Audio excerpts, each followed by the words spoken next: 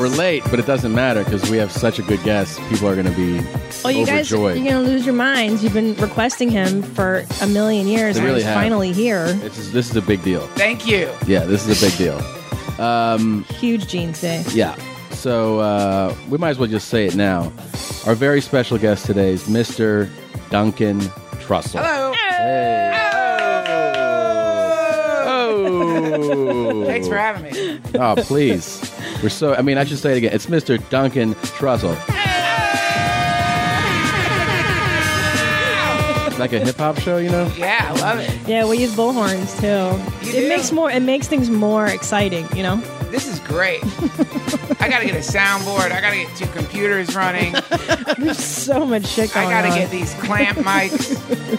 This is great. We don't fuck around here at your mom's house. We don't fuck around. So, look, there's a lot of stuff. First of all, I got to say, I just did a tour that's related to what you're doing. I just got back. I did New Orleans, Houston, Dallas, and Oklahoma City this weekend, and it was unfucking believable. Awesome. It was the best time. It was all fans of our show and just stand-up fans. One night in each city. I've never had a better time doing stand-up. And you're going to Houston the end of January. Comedy Takeover Festival. Doing a live podcast there, probably some stand-up. Holy shit. So, I'm also going to be in Austin and Houston, but those dates aren't up yet. But that's at the end of January. So he'll be in Houston January 24th and 25th. I'm telling you, Jeans, you have to go. Where again? To Oklahoma City? I did Houston. Dallas. New Orleans. And Okay, I'll Oklahoma go City. there. I'll go to those places. Okay. Yeah, I'll do it. No, I'm serious. I'll figure it out. It was unbelievable. I know you. Every day you call me when you got home, and you're like, "That was a fucking best show." And then the next city, that was a fucking crazy. best show. It was crazy. I'm telling you, things have changed now. Like podcasts have gotten to a certain place where it's like the fan base is so into Thank God. podcast. Yeah, thank God. It's awesome. God. Thank God. Our jeans are the best, dude. I actually just felt very lucky. Like this, I felt like grateful. Yeah, for sure. The whole time on this thing. It makes all the difference when people know what they're getting into and they like it. Yeah, it was instead great. of like, what? You're not Dane Cook. And then they hate you. No shit. Remember that? That's what it used to be every time. Yeah. Mark Ridley's Comedy Castle. Oh, in Detroit. I'll never forget that fucking date. Those people were staring at me like I was a lizard. Like there's something that climbed out of an abandoned factory and just started shitting all over their stage. Yeah. And now, if you were to do that gig, the people that came to see you would shit all over the people that are True looking at story. you like a lizard. You know, they'd be like, what is your fucking problem? Yeah. Thank God. Thank God for technology and thank God for podcasts. Yeah, Seriously, it's incredible. Well, Jeans, you're going to be in Toledo. Yeah, Toledo, Ohio, not Toledo, Spain. Right. This week. That was a distinction we have to make. Yeah. So many people were like, "Are you going to Spain Thursday?" No, I'm flying into Detroit, and that'll amazing. be Thursday through Sunday, the Toledo Funny Bone, and then in Fartford, Connecticut. Is that how you say it? It's fart turd Connecticut. Sorry. There you go. Beautiful place. Duncan's Beautiful on board. place. Yeah. At that Fartford Funny Bone. Yeah. December 10th through 13th. So come see your jeans. And also, if you're in Austin, Tejas, for New Year's Eve, the Jeans Machine and I are doing Cap City. We're doing 2 shows New Year's Eve. Yeah. And 2 shows January 2nd and 3rd. Nice. That's 2 shows January 2nd. And 2 shows January 3rd. And then also, there you go. December 3rd. That's exciting. And we're not doing the podcast. We're just doing stand-up. That's so you right. guys know. Which is awesome, you know. My next date is December 4 through 7 in Phoenix at Stand Up Live. If you've never been there, it's an amazing club, downtown Phoenix. And then December 18 through 20, I am in San Francisco at Cobb's Comedy Club, or as you guys like to call it, Cox Comedy Club in Manfred Disco. All the dates are at tomsegura.com for my stand-up, christinacomedy.com for her stand-up. And that's that. Oh, and Duncan Trussell. Thanks. Duncan Yes. Truffles. Isn't that Duncan your comedy Truffles? name? Yeah, truffles. Now, you give away truffles during the show? Is that what you That's said? right. Yeah, I throw truffles out, and I make. Truffles are just such a funny fungus that there's just so many gags you can make about. Just hours of material. I have 17 hours Of just truffles. truffles. pure truffle jokes, and then I get into my truffle pit joking about the truffle pig. And then another 3 hours. this is what weird. kind of bit you in the ass at the Comedy Castle is that they didn't get all the truffle stuff. Yeah, well, there are a lot of environmentalists there who don't agree with the way the truffle pigs are treated. So PETA was there. 80% of the audience was protesters who are against truffle pigs. Yeah. Yep. Sucks. Sucks. Yeah. But, things have changed. Yeah, the pigs are treated far better than they used to be. I mean, compared to a typical meat slaughterhouse pig, True these story, truffle pigs are like the Dalai Lama of pigs. Right. Yep. They get to eat some of the truffles too, right? You have to masturbate them, But a lot of people don't realize that. But why do you think that they don't like the truffles? That's true. They You have don't to like masturbate them? Every time they find a truffle, you have to either suck them off or make them come. You just have to make them come. And then they relinquish the truffle from their mouth. Is that what you're They saying? won't let go it's unless either they're or. jizzing. Yep. I've read that. Yeah. I missed that article. No, it's like they go, I like this truffle so much, you got to give me something just as good to let it go. That's it. That makes me laugh so much. Well, no, they don't like the. Interestingly enough, they don't like the truffles. They cause this what's called a double clamp down, which is their jaws clamp down on the truffle. Oh, I got it. Okay. Because it's so revolted by the thing that somehow their jaws clench. And then they used to have. Truffle boys is what they were called, but this is in medieval times. They were the teenagers would follow the truffle pigs, and then they would have to go under, suck them off. Pig releases the truffle, and they're on to get more truffles. Is this? I didn't read that. It's so weird. I missed this. You always learn something. Yeah. That's if you pay interesting attention. because we have a pitch out to NBC right now. That's true. Do you want to run it by Duncan? Maybe he'd be interested in it. About the dogs. Dog Dick Afternoon. So, Dog Dick Afternoon is a show where Christina's like a dog walker. Yes. And she takes, she goes and she picks up different dogs, like a dog walker would, from different homes, all different breeds. And then she finds like a field, like a very quaint, peaceful field. Yes. And she masturbates each dog. Yes. And you just get to watch different dogs come. I love it. I think it's great. I would definitely watch it. Yeah. But I don't do dramatic acting, so it'd be hard for me to be in it. But you'd watch the show. I'd watch it. It sounds like a tearjerker, man. It's so sad, those poor dogs. Maltese, pit bulls. Yeah. Malteses are hard because they're very small penis. Hounds, German Shepherd. But my hands pugs. are tiny. I have nimble fingers. Well, that's why no really two episodes are the same. Yeah. Right. You have to come up with different ways to get them to finish. Yeah. Yeah. Who is that? FIFO is our dog. He's a... No, I know the dog. Yeah. But who's he, Bart? You said someone didn't give him his money. Well, he's also a bookie. So, like, a lot of the other dogs in the neighborhood will place... Fuck, They'll place bets through him. Yeah. And he's pretty ruthless. Man, that's rough, man. When I was a kid, our parents' dog got into that. Really? Really? Yeah, very similar kind of lifestyle, and it was not. It didn't end up great for the dog. Well, our dog comes from a bad neighborhood. He drinks alcohol. Yeah. He smokes. Classic signs. Yep. You got to watch out, man. A lot of stuff can happen. We came home, and my mom was tied up. Wow. There was a German Shepherd. Whoa. Wow. There, and I don't know what happened, but it was some kind of, I don't know. It was bad. Yeah. And a lot of times it's just for like a few bucks too, Well, in the dog world, that goes a long way. Yeah. I mean, you're talking chews, premium chews. Theo came home with some really nice chew sticks that we did not pay for, so I don't know where he's getting those from. It's a bad road. He told me, he goes, shelter dogs. He said the Saints shit the bed on Sunday. Uh-oh. So I guess I don't know if they were favored, but he said he won out pretty good on that one. Okay. Yeah, but you're liable for that as the owner, right? Yeah. Yeah. Shit. The jails are filled with people whose dogs were bookies. Like that's a huge part of the prison population is people who have been convicted in the suburbs. Yeah, I know. So it's funny and it's great to talk about it on a podcast, but it's going to suck when you're in prison for 10 years because Right. your dog was having fun. Speaking of prisoners, we do have one more thing to add that there's new merchandise in the store. It's finally here. The shirt. Cops are all bald and shit. Cops are bald. T-shirts are there, and we have the Bristol stool chart mugs, which is a great gift for anybody for Christmas. Yes. Or just fans of the show. Do you know? Are you familiar with the Bristol stool chart? I have it tattooed on my leg. Yeah. Wow. I like to know what's coming out, man. It's Yeah. like we're so fixated on what's coming in, but nobody pays attention to what's coming out. That's wow. That That's is a deep. quote that we're gonna get.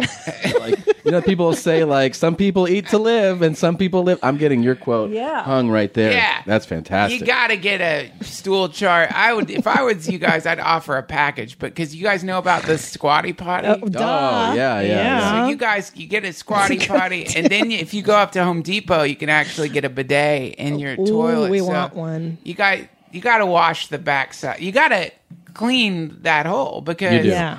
so You do. many people in the West aren't aware of the fact that somehow they think because there's shit crusted on your asshole that you could just use paper to wipe that off. It's really interesting for the most developed and modern part of the world. It's really a antiquated way of doing that, right? Mashing shit against your butthole with paper. I'm saying we're the most technologically advanced society, basically most developed, wealthiest country in the world, and here we are. Well, we're number mashing one. Shit. We're number you one. see a bidet at someone's house, and you're like, well, what do we have here?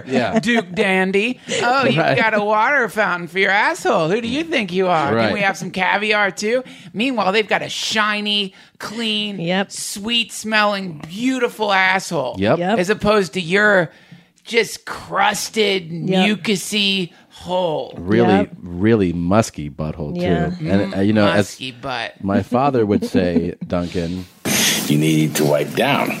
You need to wipe down. You got to wipe down. Yeah. As opposed to up? Yeah. Who wipes up? Can I tell you, my mother taught me to wipe up. Oh! Yes. She's European. My mother's Hungarian. And I was taught incorrectly. And then I went to school and they were like, you need to wipe down. And I was like, Mom, you're totally wrong, as you are with everything else. My mother's wrong. I figured it out pretty early in life. I surpassed her. Oh, who's that? Someone's here. Who's there? I told you. Hold on. Now you'll see what happens when the dog's a bookie. Oh, that's the mailman. Oh, it is? Yeah. That's why the cool. dog Your was, mailman knows your name. Well, I guess he would. Yeah, he knows our. But he also is like. He's friends with you. He referred to you in a friendly neighborhood mailman way. That's pretty cool, right? That's badass. Yeah. I don't. No. No, my mailman creep me out. Really? Yeah. Well, some of them are, but like he's a good guy. He's one of the good guys. It's just the uniform. They're kind of like human bees. Like houses are flowers. They're flying through neighborhoods. You know what? Gathering. They know all the dirt too. They know all the dirt. They know all the dirt on the neighborhood. They know when you're getting your VD results. They sure do. No one's those VD result envelopes are so obviously VD result. Really? I've only done it like. Are you guys recording? Yeah, we're still recording. That was our mailman. Yeah, is everything cool? What's up? Yeah. He personally walks back our packages. So nice. Sometimes, yeah, he's super sweet. That's nice. We're talking about freaking. VD result mail packages. I didn't know that they're just VD. Yeah. Yeah, because it'll be like it'll say on the top like lab court, but in big red stamp font, like personal and confidential. So like it's humiliating to get those. I've only got it checked? at the doctor's office when they actually take your blood and everything, and then they call you. But what they do is they go, "Hey, we got the results of your blood test," like in a message. Yeah, and they go, "So call us back for that." And you're like, "Oh, motherfucks, just tell me." And then you call and you're like, "What's up?" They're like, "We have your results." Yeah, I know. You said that. What is it? You're fine. Everything's fine. You're like, Jesus Christ, you man. Fucks. Yeah, that's the worst. Just text it. Yeah. Dude. Just a green check. You're all good. X. Yeah. Something simple. Don't draw it out. Thumbs It's up. sick. We haven't even done, Duncan, a proper, as we like to call it, show open. So we always play an audio clip of something and then our official open. Oh, cool. So we're going to do that right now. Okay? Here we go, guys. Let's party. I'm going to tell y'all I don't like big dicks.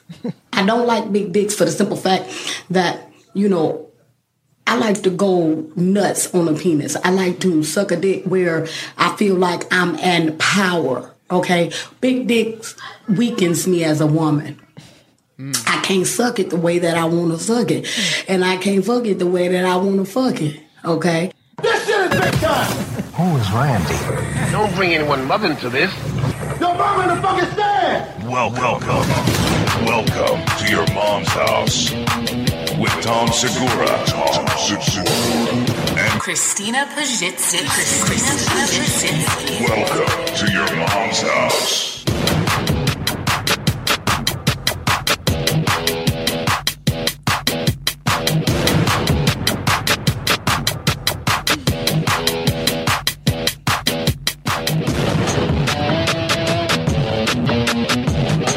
Do you like it, Duncan? Yes. I gotta get serious. I gotta get this for my podcast.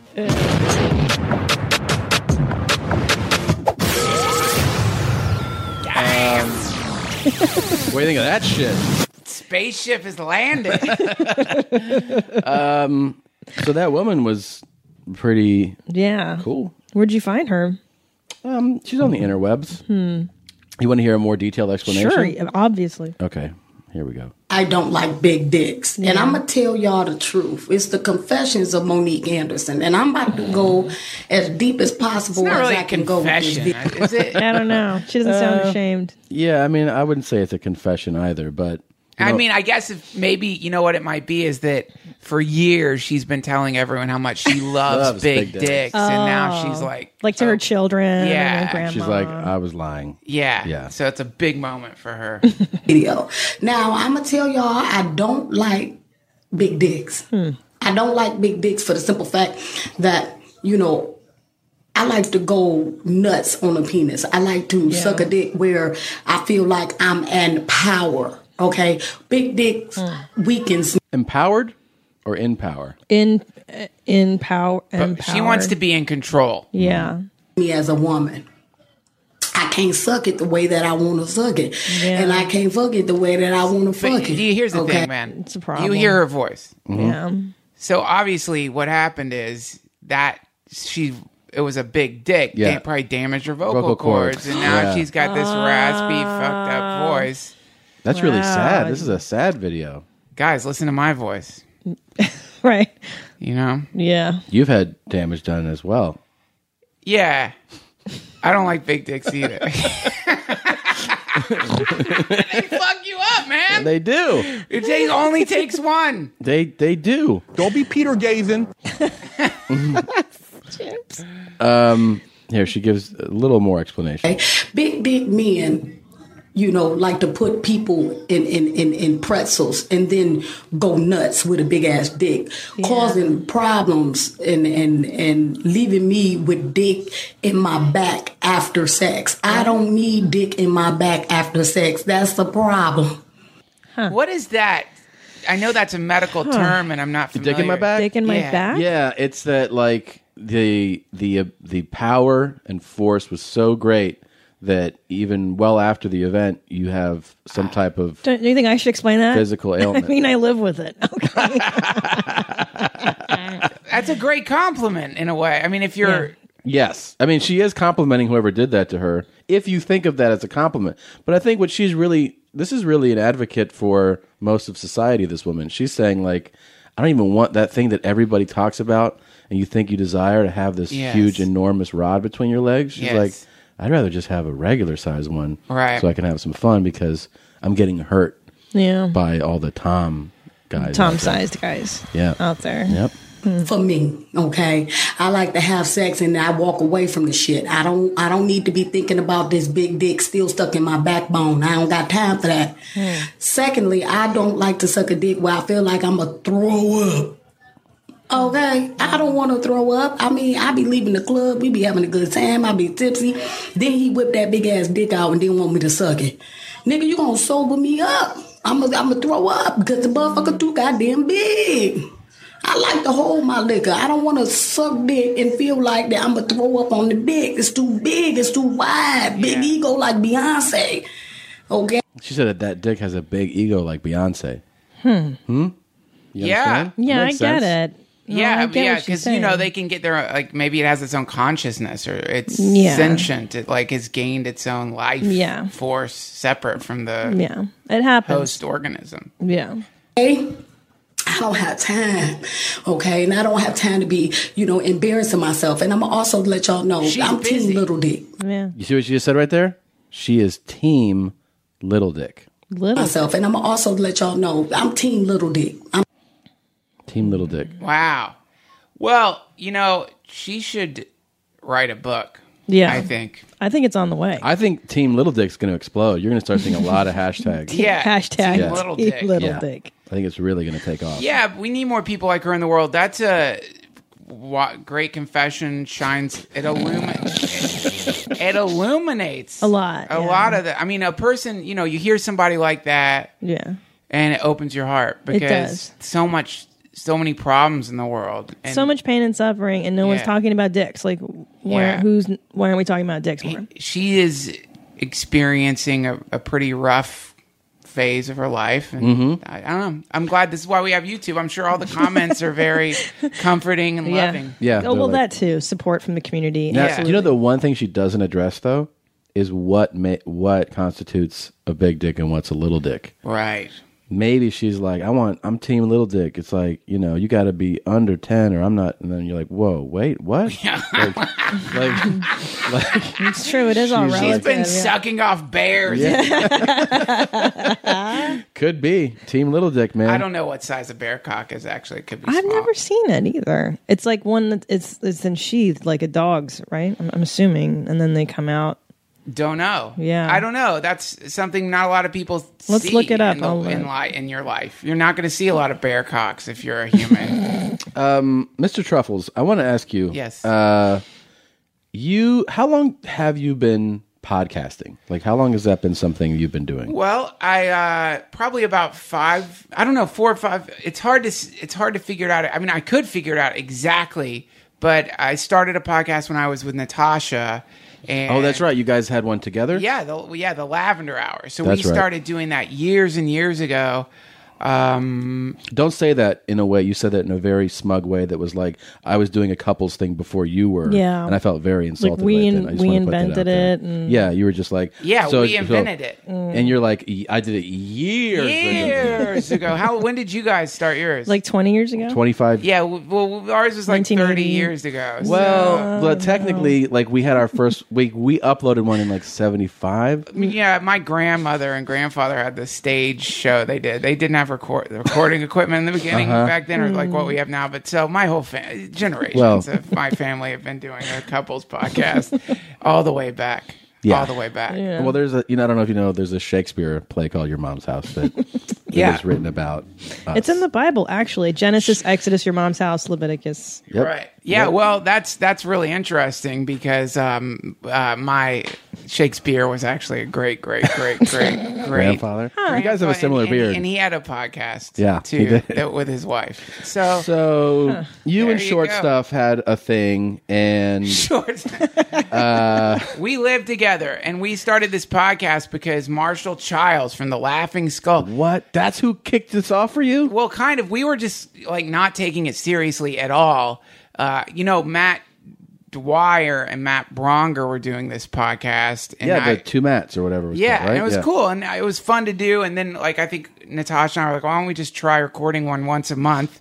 And we just started recording us yapping, and then uploading it. And Marshall Childs from the Laughing Skull called because I guess he started listening. He's like, listen, podcasting is going to become gigantic, and it's going to get into this. And he was so right. It was the best advice business-wise I think I've ever been given in my life.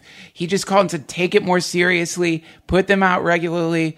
Trust me, if you keep doing it right now, it's going to pay off because they're about to explode. And he was right. It turned into a whole, just what we were talking about before. Yeah. So yeah, I don't know, 4 years, I guess, 5 years. I'd have to go back and look. But definitely 1 year longer than however long you guys have been doing it. Right. Well, Sure. I do. I will say this though. I think like podcasting has produced. It's helped out a lot of people's careers. Yes. Ourselves included, and there's different tiers of success that you see within it and different tiers of like podcast stars, I would say you're at the top, man. Oh, I don't know. No, I'm Most serious. definitely, You are. Duncan, And so yeah. it's cool because like I've known you, not real well, but I've known you for a while. Yeah.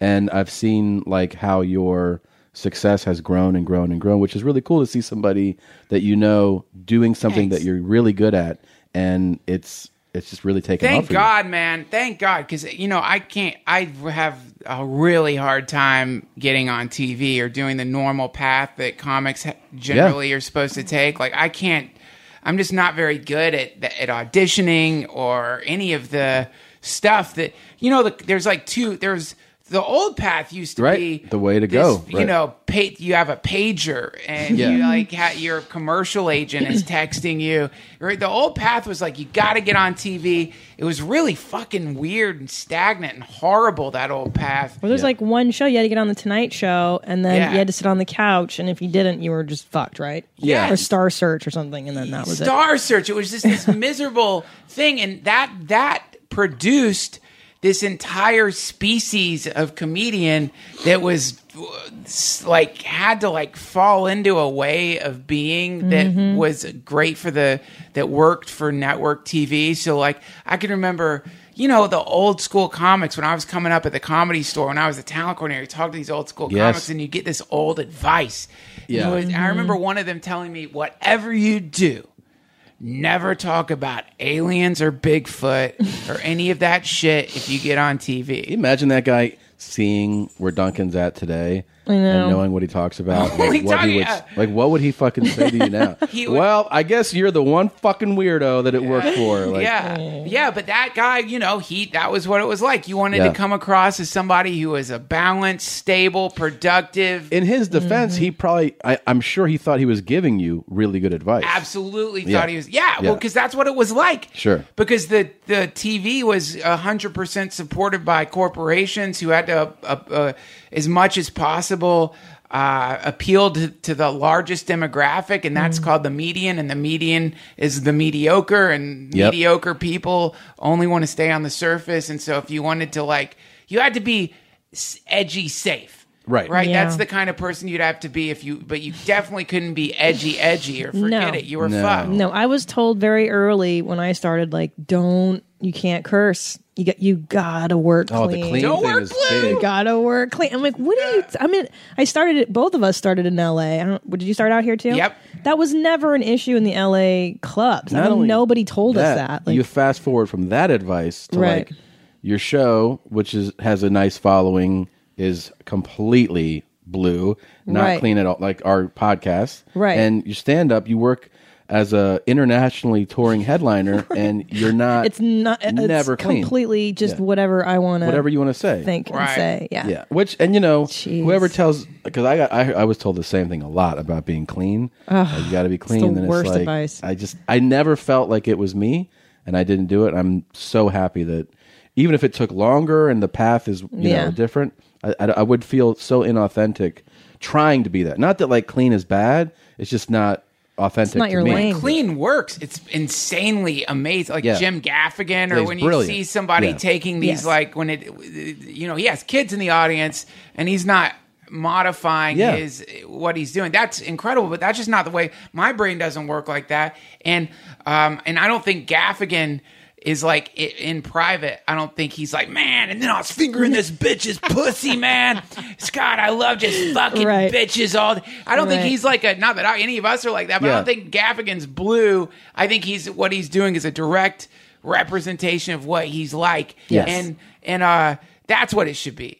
Right. That's the idea. Is it should be It should be you. Yeah. But this, if you look back at the advice you were getting, really what you're getting is advice about how to be a successful mechanism of propaganda to uphold whatever the cultural norm was of the time. The TV is TV still does, but thank God they're losing the war. But for the longest time, they created the image of what the reality tunnel we were all supposed to be living in looked like. Right. And that reality tunnel was not a reality tunnel where there was cursing. At one point, there's you can look back in the history of TV and find the first time couples slept in bed together. Yeah, Lucy and Ricky slept in separate twin beds. Yeah. There you go. And she was pregnant, and they couldn't even, I believe they couldn't show it or something, or they had to allude. They couldn't say she was pregnant. They had couldn't to show allude toilets. to it. They couldn't show toilets. You can look back to the first time they showed the top of a toilet. There goes our show, our sitcom. It's just the toilet flushing. That's our show. It's gone. That's a great idea, man. Like those fireplaces that you can get in your TV. Yeah. Do you know what I wanted to do as an art exhibit? I'm serious. I want to do this one day at like LACMA or something. Is set up. It's an all glass ceiling above you, and there's glass tubes coming from the glass ceiling. So everybody that's going to this exhibit is on the ground level, and they're looking up at glass tubes and glass ceilings, and then 10 different naked people walk across it, and they sit down into these glass tubes, and they all shit, and you see different types Great of idea. shit. But I want to have like a Joey Diaz guy, Wow. you know, and then a gluten-free guy, and so you get to, and a model, like a thin model, and just different people. Great idea. And it's all different numbers on the And Bristol you just stool watch, chart, you just too. watch it come down the glass That's tube. such a smart idea. Thank you. It really is. That would be a legendary exhibit. Bill O'Reilly would be like, probably give a set, it's like losers and winners. This sucker a loser and his shit exhibit. He would get so upset. Yeah. People sitting down and crapping's not art. He would scream, yeah. So I guess that's art now, yeah.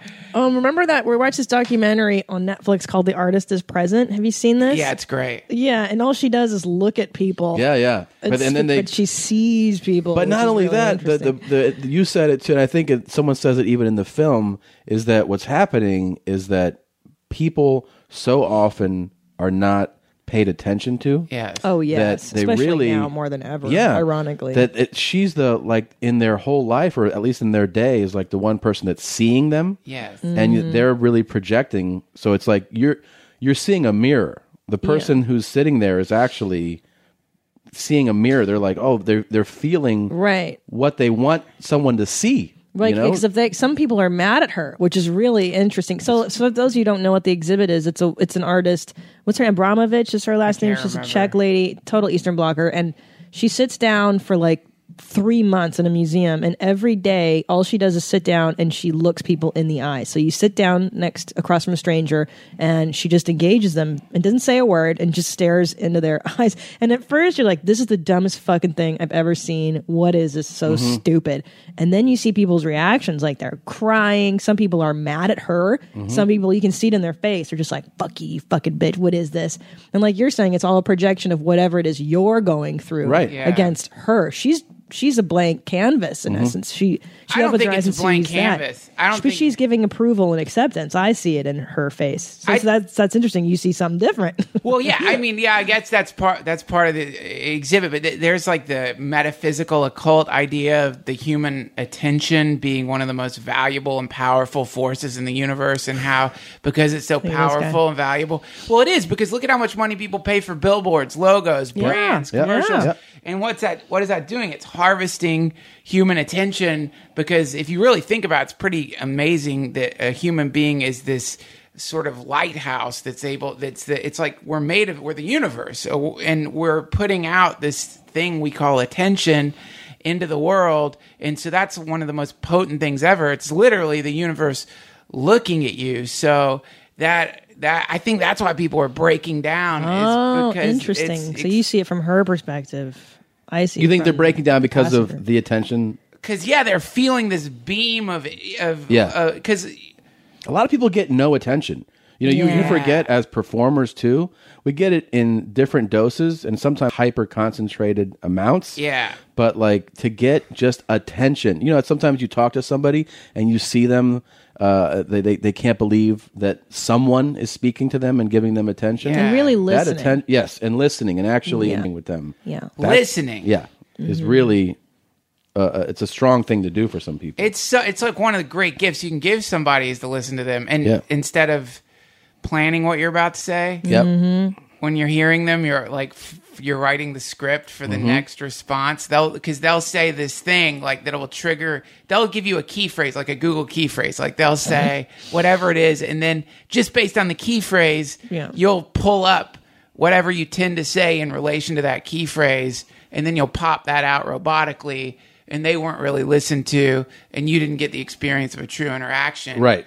So you're just this. It's auto stuff. It's like you're both on autopilot, right? Yeah. Yeah. And the moment you start actually listening to people and trying to cut away the script, it's cool to watch what happens to you and them because the energy shifts in this profound way. Yeah. That's and there's so also panic in shutting the fuck up and listening. Like there's a human inclination, like your brain wants to go, you gotta do, like the panic sets in. It's fucking crazy.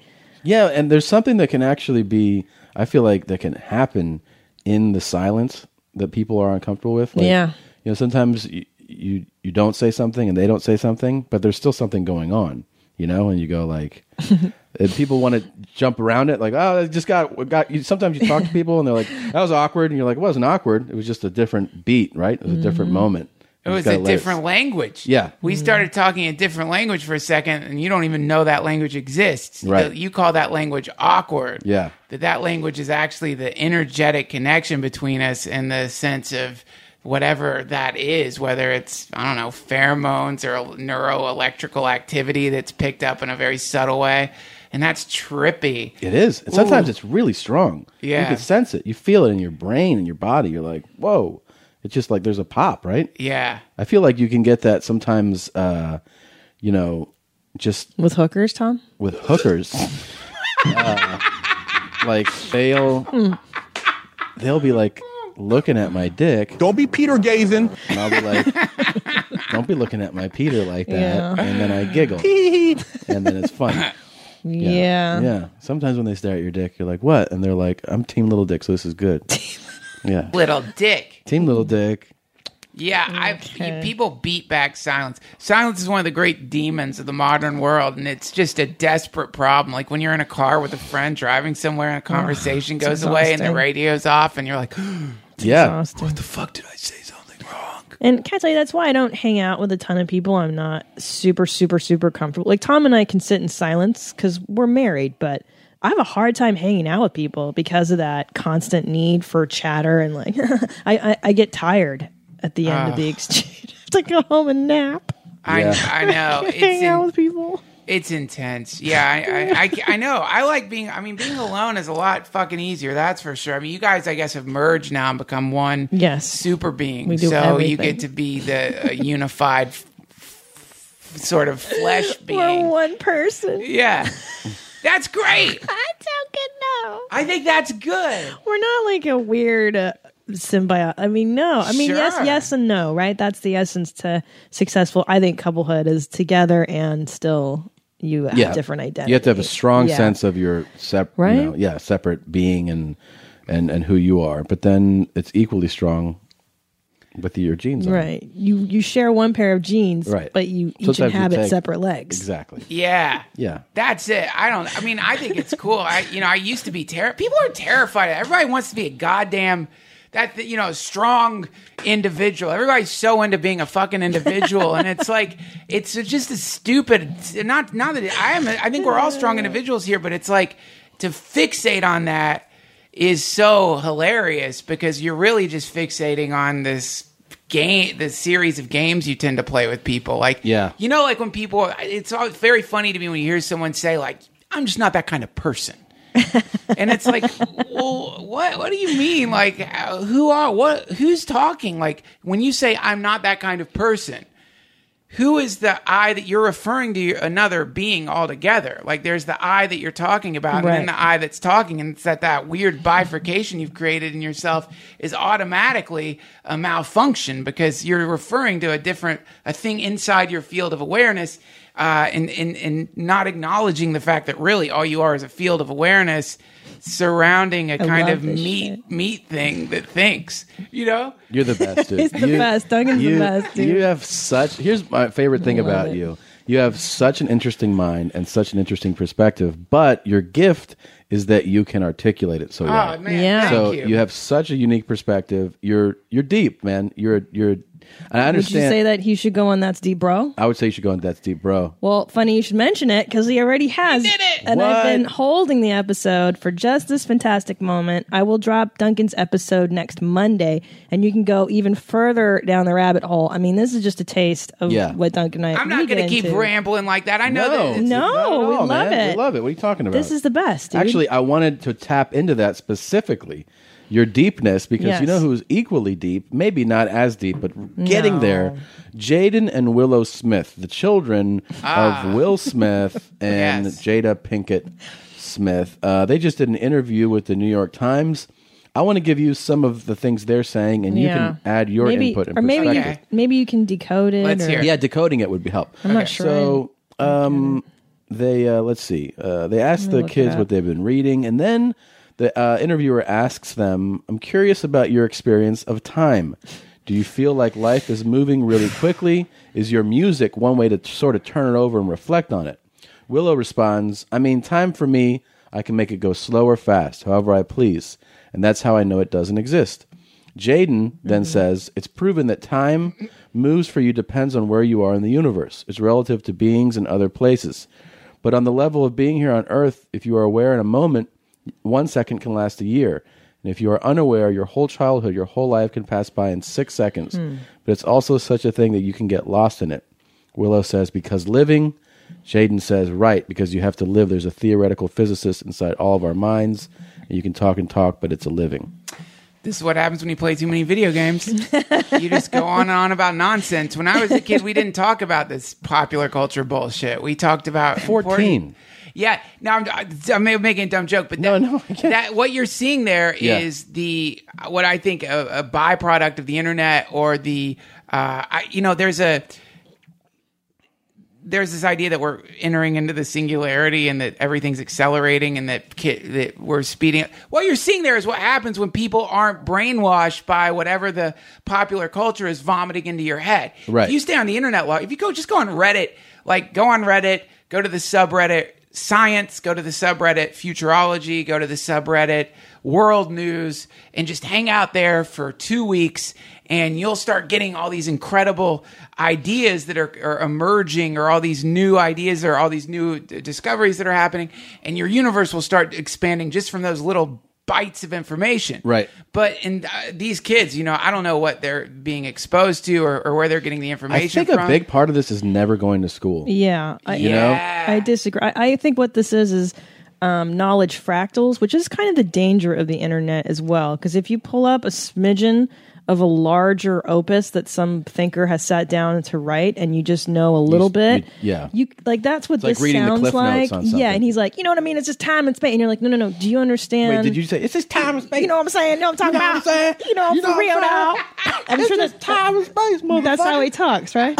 You know what I'm saying? You feel me? Know what I'm talking about? You just made Jaden a 75-year-old black man.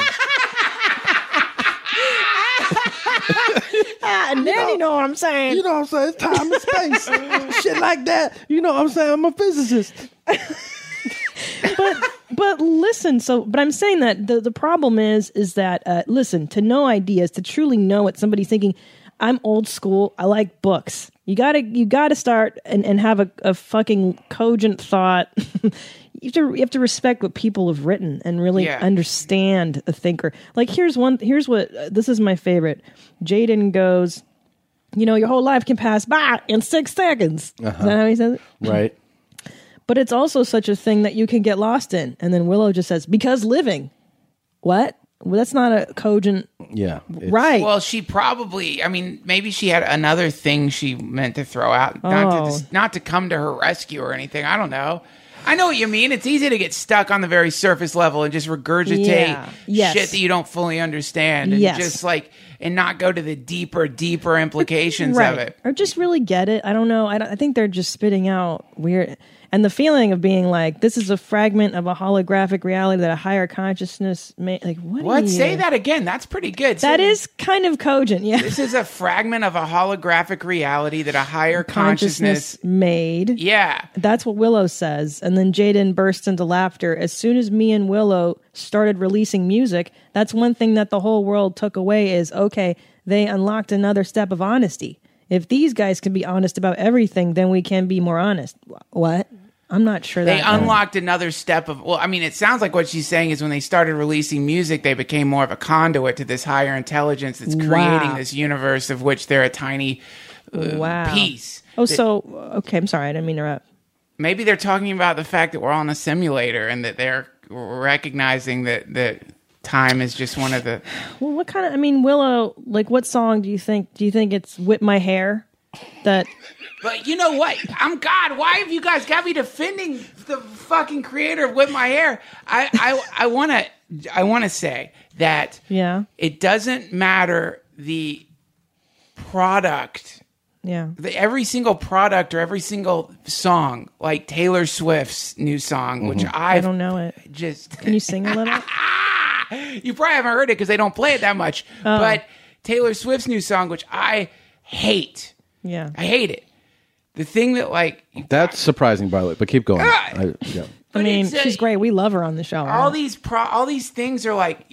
When you got two kids talking like that, what you're getting there is people who are preaching to a very certain group of people. Yeah. I think, just to add to what they're saying, that the creative force, for whatever reason, is using technology to try to get bigger ideas out to the world, or maybe the world is using technology to get bigger ideas out because it recognizes humans are kind of existential threat to the current environment. And so all these big ideas are flowing out of the weirdest vehicles.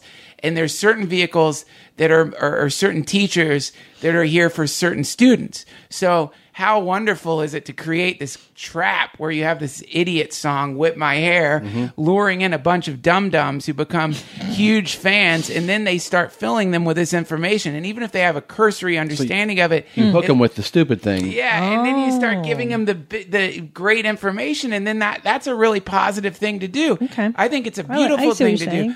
But I know what you mean. It's like loathsome on one level to have to listen to some of the crappy music.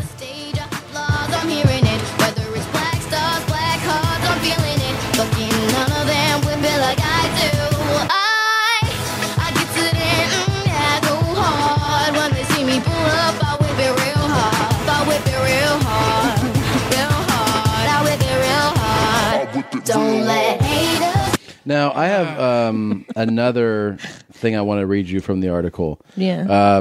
I really want some Duncan stank on this right here. I'll put it on. So the interviewer asked, you mentioned earlier breathing. It's also an idea that recurs in your songs. Willow says, breathing is meditation. Life is a meditation. You have to breathe in order to live, so breathing is how you get in touch with the sacred space of your heart. Jaden adds, when babies are born, their soft spots bump. It has like a heartbeat in it. That's because energy is coming through their body up and down. Willow says prana energy. Jaden says it's prana energy because they still breathe through their stomach. They remember. Babies remember. Wow. Willow says when they're in the stomach, they're so aware, putting all their bones together, putting all their ligaments together, but they're shocked by this harsh world, by the chemicals and all that, and they grow up and they just start losing. You know, they just become like Are you making this up? No, I swear to God. No.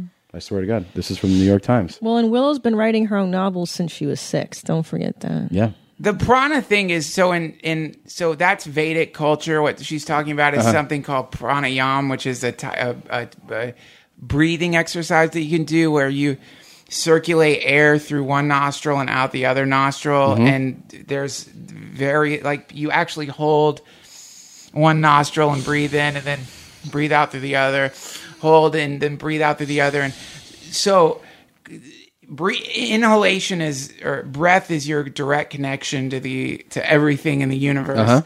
Breathing is a representation or the constant affirmation of the fact that we're connected to all things.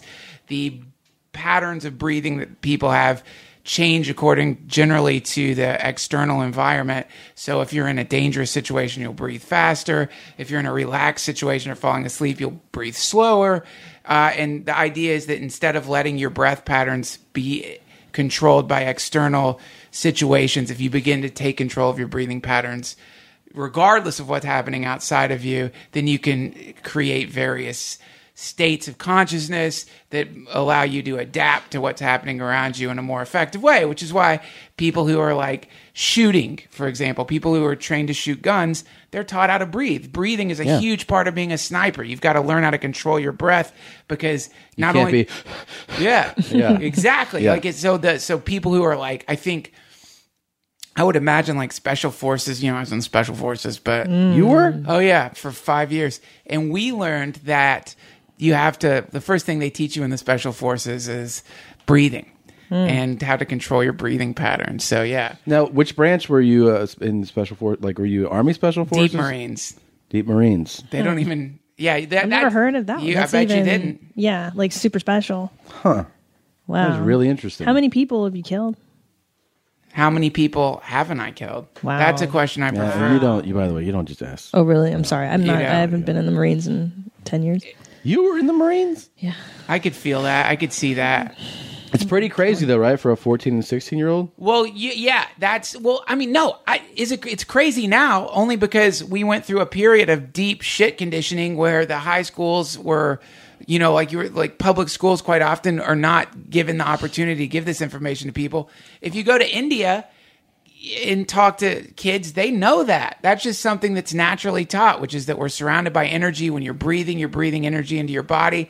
This energy is called prana. It's in various places. There's more prana. It's considered in times of day. There's more prana in the like in the morning when you go outside. If you manage to wake up really early, you go outside and you're like, man, oh, it's beautiful. And you get this weird feeling of like, oh man, this feels great. Yeah. Well, they say that's because there's there's more prana there. There's more life energy there. And certain places have more prana. If you go out into nature or the beach, or if you go to a wilderness area, it feels really good. And then certain places are very low in prana. Like airplanes. Taco Bells, for example, in a shitty part of town where you're like, you go to certain places. That's true. And it feels like shit. And that's because the energy, there's not a lot of prana there. The energy there is very low. And those places, have you ever heard the term goons, the Gunas, the gunas, or the modes of the material universe? So, like, the idea is that there's the mode of goodness, ignorance, and passion, and these various modes have different pranic qualities, I guess you could say. So, in different places are in the mode of ignorance. So, a Taco Bell in a shitty part of town would be in the mode of ignorance, whereas like a beautiful beach would be in the mode low of energy.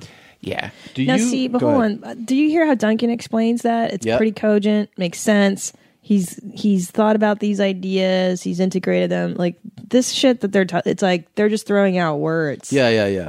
That's the difference. Well, because part of it too is that when you're that age, especially when you get kind of, I would say, like a heightened idea, you want people to know that you have this idea. Yeah. You're more excited about letting people know you have the idea than expressing the idea, because you're 14, you're 15, you want to be like, that's the I have sad a pretty part, is that all this is like really public. I mean, you know how stupid you are when you're a teenager. I know, when you read this when you're 30, you're gonna be like, oh shit. You think they'll feel bad about saying that? I don't know if they'll feel badly. I think it's like the equivalent of, it's embarrassing. You get embarrassed. I think sometimes, like, I've seen videos, like family videos of myself, and you're like, oh, you're kind of embarrassed, Yeah. It's funny you say that though, because one of the I'm really into this. Talk about embarrassing. I'm really, really into this guy Michael Beckwith, who's the guy at Agape. Yeah. He's so good, and he talks a lot about embarrassment as being a necessary part of spiritual growth, and that feeling of embarrassment is a good feeling. I think it's valuable. Yeah. Yeah. And I don't know, man. I see it differently than you guys see it. I don't see that, though I don't know how much they understand it. I think that what they're saying doesn't feel to me like that far off from some very, very ancient philosophies that they're getting that from someone's teaching them some form of Vedic philosophy. It's yogic philosophy. Someone's giving them, or maybe it's new thought. It does remind me a lot of like what Michael Beckwith talks about. I don't know if they understand it fully, but the way that they're expressing it seems to be pretty on point. I don't know. I think like if I look at all that they've done and said in the last few years, there's a lot of arrogance and entitlement to, which I think is why people don't like these kids, because it is a lot of like, you just don't know. I'm an artist. You're like, I don't. Well, they do say there's a lot of weird. They do say that like I think he's mentally ill. I think there's some who's mentally ill? Schizophrenia. The boy. Jaden? Yeah, if you look at his tweets and stuff, there's a lot of like, it's very erratic and it's really nonsensical. I wouldn't be surprised if we find out that he is. Something's doing. This isn't like normal adolescent, like, hey, I'm into transcendent, blah, blah, blah. Like, it feels fucking weird, man. I don't know. I don't get. I mean, God damn it! You guys really lured me into a fantastic trap here because I can't feel. I think that they're. Look, I think that the idea is I'm trying to avoid, and I'm doing a terrible job of it a lot of the time. But like, I had this. My hero in music is Lou Barlow. And he's Lou Barlow? I don't know who that is. So Lou Barlow is this like indie god who is in a band called Sebadoh and in a Dinosaur Jr. And, okay. and I know that. So like he's fucking great, man. And we had him on a big earth-shattering moment for me was when we had him on the podcast. You had him on. You had your hero on your podcast. He lived in Silver Lake. I think he left town. I couldn't believe it. I got in touch with him. Well, no, because when I was just working at the Comedy Store, I went to see him perform, and he sang this incredible song about the song is about how the reason he can't make good music anymore is because his brain got fried from smoking meth. And it's the saddest, most poignant, sweet song ever. And I couldn't find it anywhere. So I went on his website, emailed him, never expecting to get a response. And he wrote back, and then he just sent me the CD and, oh, wow. And that was pretty mind-blowing. But then I had his email, and so years later, I emailed him and said, can you come on this podcast? He's like, sure, I'll come on the podcast. Yeah, and so then I'm sitting with this guy who's like, I consider one of the greatest musicians ever, one of the greatest lyricists ever. And Natasha and I snarkily start bringing up, Katy Perry. Yeah. Fully expecting Lou Barlow to be like, yeah, what a fraud. Yeah. But what he said was, if it moves you, it's okay. He's like, and there's Katy Perry songs that I listen to that have moved me. Right. And if she's moving people, it's okay. And that was like, you motherfucker, yanked the rug of bitterness out from under me. Yeah. And you removed the ability for us to have a kind of piranha attack on somebody who is just doing whatever it is she's doing in the world the best she can. And that piranha attack, that aggression and that desire to like really fucking stick it to people. Yeah. Because they're putting themselves out there. Yeah. That is a endogenous aspect of being a human being in the West. We're taught to come down on a person because they're fucking saying things in the wrong way or what we think is the wrong way. Right. But it's like, shit, who knows? If I was a kid and I heard them talk about that and I was up in North Carolina prior to coming in contact with any kind of yogic principle at all, and somebody just started talking about how breath is life and started talking about how you could see the energy moving through a baby, that might shift me in a good direction. Absolutely. I hear what you're saying. I gotta say, I resent the fact that you're opening my mind and my heart into seeing this a different way. Yeah, I don't want to see it a different way. I think these kids are a little arrogant and shitty too. There is a tone, and I agree with you. There's merit to almost everything every artist does. I mean, as long as people are enjoying that, that's very true. There's one actually interesting point of this that I want to touch on before we move on.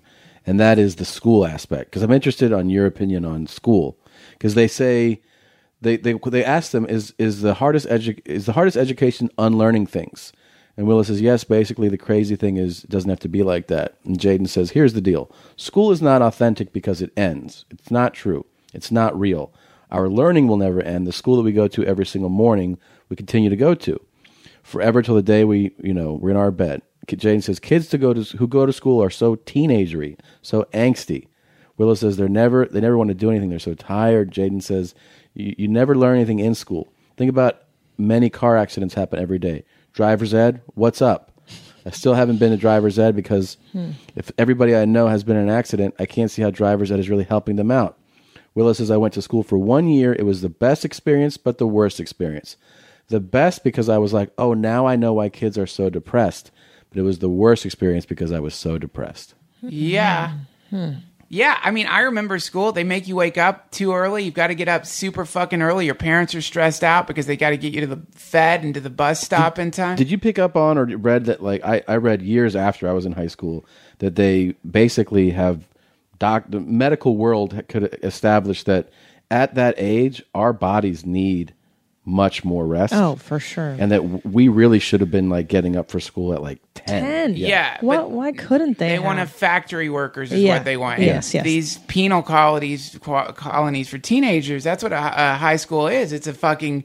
I mean, if you look at the great portion of theoretically what had happened when humans were evolving...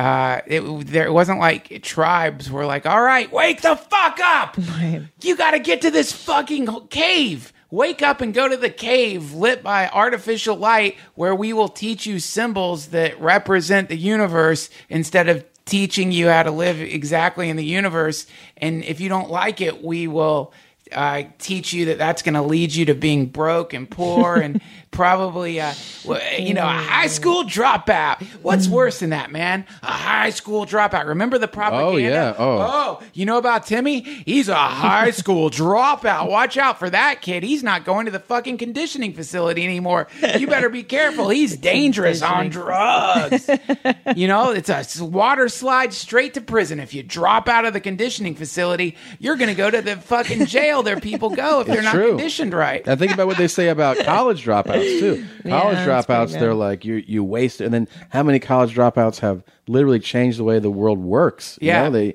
the most like ingenious people. Have developed ideas that they left college instead of staying and staying the course.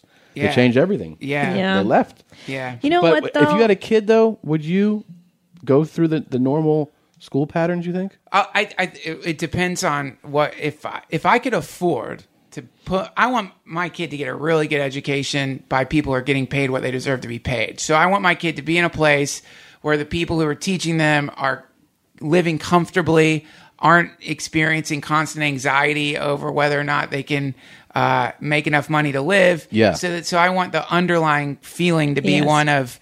If I could afford it, I would want my kids to be around non-stressed out people who are being, who are having to dance for the state bullets that are being shot at their feet in the form of these retarded tests where kids are just taught to memorize and regurgitate information for really no reason. I want them to be around people who are happy and love being around kids and love teaching. So that's what I would want to send. I would not want to put my kid in a public school if I could help it.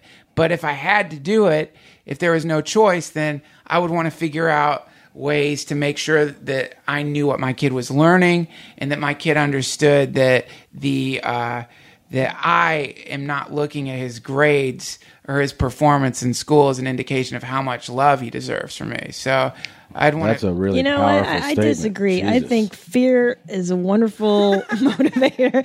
Anxiety. For me, I've always been fear-based. I was lucky enough, I got kicked out of public school here in LA, and I went to a wonderful private school taught by Irish nuns, Catholic school, and I loved it. I loved the discipline. I loved the structure. And I was privileged enough to be in a nice school where it was private, so great. But I think there is something to the discipline and rigor of getting up, of going there, of sitting down, of fucking reading something and understanding something. It's discipline, and I'm real old school. I kind of like it. And then if you don't like it later, graduate from college and then subvert what you've learned. But at least get the base coat of rational fucking behavior and thought down before you can undo it.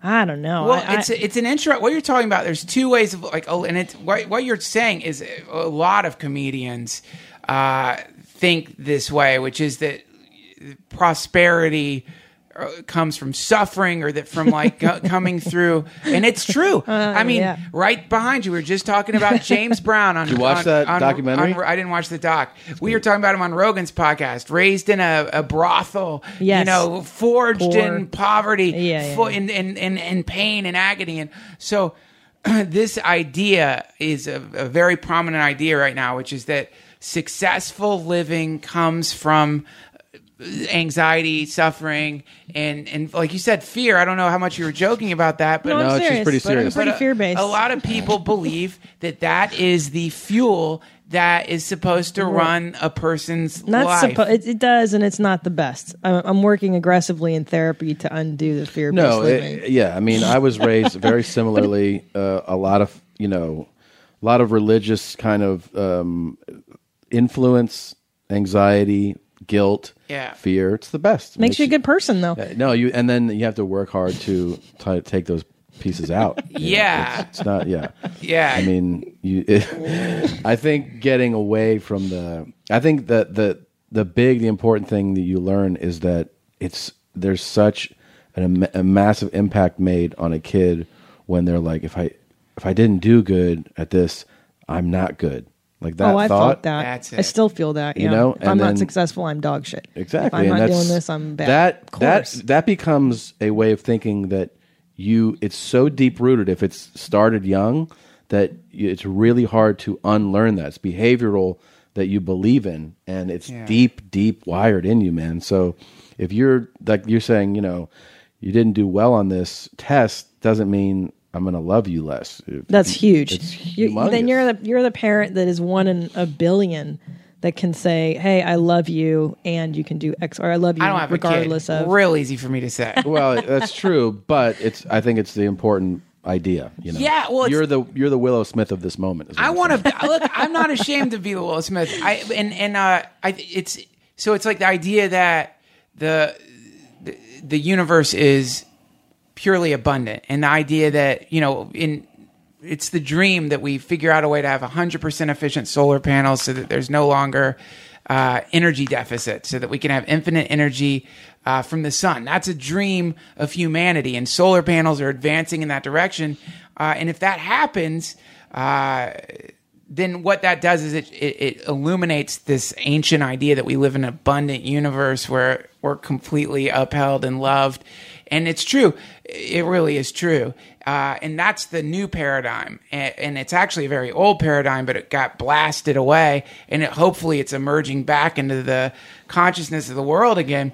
And so as a parent, you want to become the embodiment of that paradigm of love and abundance, so that when the kid just begins to think, oh shit, I'm always being held by the universe. You know what I think ruined that theory was that way of being was feudalism. Like maybe the beginnings of the feudal lord and owning property and the haves and the have-nots, and then capitalism later. Huh? Yeah, feudalism, man. I think that's the beginning, right? Yeah. Serfs, fiefdom. People say it's like, a lot of people have theories. It's when people started planning, it's when people moved from being hunter-gatherers to agrarian. Gathering grain for the winter and hoarding resources. Yeah, but fortunately, we're not there now. Well, we are there now, but the really cool thing is that in this moment right now, you can just analyze how you actually feel. And most people feel inside of them a kind of icy anxiety. Yeah, constant running undercurrent of anxiety and guilt and panic. Fear. Yeah. And that shame. Yeah, that shadow that you're feeling, that's everybody. It's the human condition. That's the big secret conspiracy, is that we're not supposed to be acknowledging that that's actually what's inside of us. And that in the marathon that everybody's running with these big fake smiles on their face is a desperate attempt to not sit the moment you stop moving, which is what they call meditation, and you get to feel that and just be like, I'm going to admit I'm scared as shit. I'm angry. I'm reactive. I don't want to die. I'm worried about my parents. I'm worried I'm not a good enough person. I'm worried I'm not good enough at my job. I'm worried I'm not going to be okay. I'm worried that everything's going to fall apart. I'm worried I'm going to be ruined. Once you recognize that you're haunted by that ghost, just the recognition will put you way ahead of all the other people who are pretending that feeling isn't even there. That's so true. It's so true. It's what you get from therapy, I think. Oh, yeah, huge. I always tell my therapist that the big thing is that when we get to a certain point where we talk about something, I'll tell her the big thing for me this week was that that thing that I've been doing or thinking for so long, I now have the recognition of it. So like I see it like, oh, I'm thinking this way right now. And for the years before, I would just do it, but not acknowledge that it's an actual behavior or thought that is in. And then once you recognize it, you go, oh, now I can actually change that behavior or thought if I want to. That's it. You have the power to. Right, being cognizant of it is the awareness, I think, is the biggest thing for me that I got through therapy, is that you have awareness of ideas and behaviors. Because if you're not aware, instead you get a bad feeling, which you're not acknowledging as a bad feeling, and that's why so many people reach for food, for alcohol, for drugs, for sex, for it feels bad, and then you gotta surf the net, light a cigarette, whatever it is. What is this anxiety? Instead of sitting in that feeling and just sucking and it up, sitting in the moment, and watching it, and just watching it with the intention of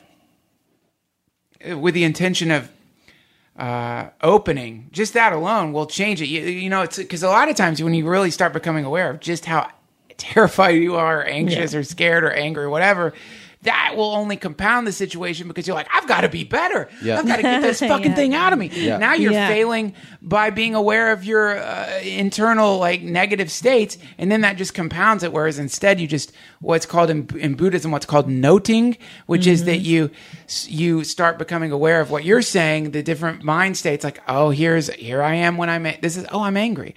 This is why relationships are so good, because when you get in a fight, you can practice mindfulness as the fight is happening. Oh, for sure. And so when I'm starting to get angry at my girlfriend, I can recognize, like, oh, there it is. Yeah. Okay, now look at the way you act when you're angry. Now watch what you're doing now. Right. Okay, now you're really going to try to get revenge. Oh, now you're really going to get her back. Get ready to get her back, and now you got her back. Yeah. That fucking pattern, and then you watch that grow and then dissipate and go back to phase one, and you can watch it in them too. When they're really pissed at you, you can look at them and be like, oh, you're just purely now you're completely controlled by your anger, and I'm watching what you look like when you're completely controlled by your anger. And it's fun to look at someone who's really pissed off at you and pretend that they smoked a drug. To make them that way. Yeah. So now look at them like they're high instead of like they're angry. And you'll be like, whoa, you're just really drunk on anger right now. And soon that's going to dissipate, and you're going to be back to a normal person again. But the way you are right now isn't you. And I'm not going to keep going back to what the shit you said to me when you were really angry any more than I'm going to go back to shit my friends said to me when they were super drunk. And so that's mindfulness. It teaches you at least mindfulness is huge. Yeah. Yeah. And I also find that like having awareness, once you become more aware, you'll do things like, because you know about it, you'll go much more quickly. You might say, oh, hey, 5 minutes ago, I realized that I was being a dick, or I was, I'm crazy right now. And so I'm sorry about that. And that's something that like, otherwise you'd have been like, fuck that. No, I wasn't. Yeah. Like, like until you have that awareness, you don't really do that. And feelings, by the way, this is one that I was. Oh, I hate them. That like, do you know that like they were able to establish that like you feel certain, like when a feeling hits you, that lasts like 90 seconds, and that actually the extension of it is you ruminating in it. Wow. So it will pass. But it's you obsessing on that makes it feel longer. Wow! But it's going to pass by if you let it. If you let it permeate and go. Yeah. But then I get scared of the feeling and I block it. I don't want to feel it. So you're making it last longer. Yeah. Instead of just going, all right, dude, let's just go. Let's just cry it out. That's so let's badass. Freak That's out. badass, right? That's called there's it's called threading the necklace. So it's like when you start realizing that it's like there's the initial feeling. What you're looking at, any way that you're feeling, right? The way you're feeling right now is a direct result of the way you felt before, and it's a chain. It's a completely dependent. It's called, God, what the fuck do they call it? And they have a great name in Buddhism. It's called dependent origination, which is that everything arises from some other thing. And so when you get into the present moment, you begin to recognize, oh, this feeling is arising because of actions and thoughts that I had a millisecond ago. Oh, yeah. And I'm not really a victim because, like you're saying, I'm ruminating and I'm recreating this feeling state over and over and over again. And they say that the mind is so fast that you're doing this activity is happening like 100 times a second, or there's like I can't remember what it's like, 600 mind movements per second, or it's happening so fucking fast that you don't realize it. But yeah, once you start recognizing, like, oh shit, I'm the one threading this necklace of horror that I call my life, then it's a beautiful moment, because you can begin to just apply mindfulness to the situation, and suddenly you'll realize that you're acting differently, wildly differently, in situations where you used to be doing the exact same shit. God, man, I'm ranting. It's great. Love it. It's great. It's great, man. Because you're the architect of everything. It's you. Even shame, it's you projecting your shame on. No one's actually shaming you anymore as an adult. You're the one going, oh. There's a lot of choices. It's all choice. It's well, choices to feel a lot of ways. Can I tell you what I like when we fight is that because we're comedians, I think the ability to make a joke at a really inappropriate time has saved us time and time again, because it lifts you out of the moment. Like the other day, I was touching your equipment and we were FaceTiming. Oh, not that one. Sorry. No, like I was touching this shit for my show, my other show. And and you were like, stop, you're touching it too hard. You're getting mad. And you were like, what did you say that? Or did I tell you I wanted you to die of AIDS and die? Yeah. I hope you get, fucking butt cancer and die. It made my frustration and anger in what she was doing kind of dissipate. Yeah. I was like, oh, this isn't like, I don't know, it's not that serious, and it's not worth really getting angry over. Yeah. And I just like, in a second, it went away.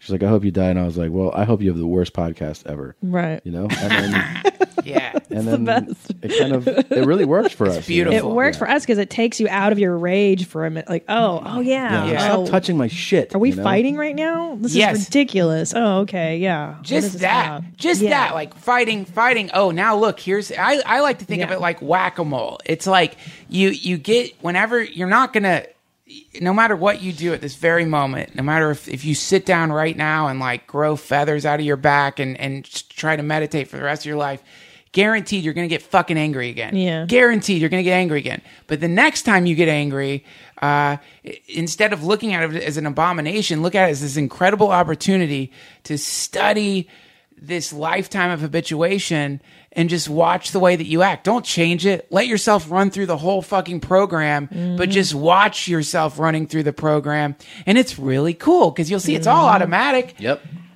It's all automatic. It's incredible. That's why we are not like an ordinary family. Take you to a latrina, train my embassy. Will teach you a thing or two. Braxton family values. Which Braxton are you today? Today, well, I'm feeling very powerful. I'm feeling like I own it, and I'm about to go to Toledo tomorrow, so I'm feeling like Tony Braxton. Whoa. Okay, I'm on point. I got it. I kind of feel like I feel good, but I feel like I'm open to change and open to learning. So I feel like Tawanda. Oh, I love Tawanda. And you, I don't know if you already know which Braxton you are today. I don't know their names. Oh, well, I think it's obvious who you are today. You're Miss E. Oh, you are Miss E. What is she? She's our mom, and she's teaching us stuff. And she has our best interests and everybody's best interests at heart because she's the mother. Yeah. Is she also terrified and anxious and constantly shitting herself because she feels... Yes, she has that too. Okay, great. She does. Mommy has her weaknesses. So can you say that I'm Miss E today? I'm Miss E today. Yay! All right. That's awesome. That is awesome. Jeans, do we have time? Do you have time for one more thing? I'd love to do one more thing. So it happened again. It's unbelievable that it happened again. But there is yet another person with persistent genital arousal disorder. Have you heard of this? Oh, yeah. I've heard about this. It's a nightmare, I've heard. Yeah. But it's also really funny to laugh at. Oh, God, yeah. Instant. It's like an erection that doesn't go away. Yeah, and here's... When you're on your knees at your father's funeral, at his casket, and you're saying goodbye to him, and then you have 9 orgasms right there, while your whole family is standing behind you, it just makes you never want to have another orgasm as long as you live. But you know what? You just keep on coming. That's a joke. No, that's real. No, it's real. That's real. It's from a documentary. You just keep on coming is a joke. No, that's from the documentary piece on him. He's like, but they just keep on coming. They just keep on coming. It sounds like he's saying you keep coming. God, man, let me tell you, if there was some technology... That's going to fall. Don't do that. Oh, sorry. If there was a technology that they could put inside of coffins that made anyone within a certain radius have an instantaneous orgasm, I would do that at my funeral in a second. I'd be like, I want everyone coming. Yeah. Massive, hardcore, giant orgasms. I want... That's the sound I would want at my funeral, just people just coming and coming and coming. That's the gift. How wonderful is shame. Poor guy. Now that's one we've already played before. That's when we really broke down. That's old news. This is the new one. We've played two people. This is the third person. Cara Anaya was shopping one afternoon when she found herself suddenly and inexplicably sexually aroused. Within minutes, her legs buckled and she fell, experiencing a series of crippling, unstimulated orgasms. Cara was diagnosed with persistent genital arousal disorder. This narrator is making me up to 6 hours a day. 6 hours. You're never satisfied. I'm tired. I'm exhausted. But I know that in the next couple seconds, minutes, hours, another one's going to hit. The one day that I decided to count how many orgasms I had in one setting, I counted 180. Oh, shit. In 2 hours, everywhere I had to go. Damn. Pretty much with that type of number, you're having 2 or 3 in a minute. Whoa. And her condition has tested her relationship with her husband, Tony. Well, when my wife was diagnosed with PGAD, I thought she was crazy. I didn't believe her. It was rather difficult for her because of the fact that I didn't understand what she was going through. PGAD. I would have to say the most difficult thing acronym's the is worst. seeing my wife in pain. And there's nothing I can do. Pain? PGAD? Your wife's having a pretty good time, right? Hey, am I right? To help her. For the last 3 years, the 30-year-old mum has struggled to come to terms with her condition and is often left feeling reclusive. Even the school run is a humiliating and distressing ordeal. I bet. While you're with your kids or at the school, it's one of those things where you feel wrong. It almost feels like I'm molesting these kids because she's I'm blasting jizz all over these kids. Because for her orgasms too, she'll lay on her back and she spreads her legs and she'll squirt. And she'll go, She squirts. Yeah, she squirts. Can you imagine though if your mom had PGAD and your friends found out? Of course, they would be like always relentless. wanting to go down to the kitchen to look, see if your mom was coming. For sure, every time. Or it'd be like sleepover. You'd be like Duncan's house for sure. Yeah. For sure, definitely. Tell us a story, Miss Trussell.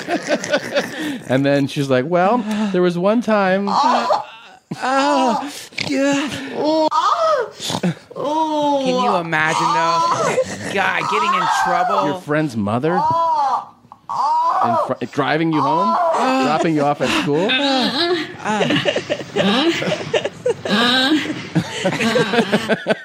You know what's really neat about this clip is that in the first clip that we discovered of the other man, we were like, how does he take his kid to school? Right. He's like, your dad's coming at the soccer game again. Yeah. He's standing in the sidelines. That guy basically stays away from his kids. He can't do it. He won't do it. Because it's shameful to come around your kids. Well, and he gets like 4-hour erections. I guess it is. Oh, yeah. And he's just like, ugh, and he's always coming. So it's like, Dad, Duncan's here. Will you stop coming?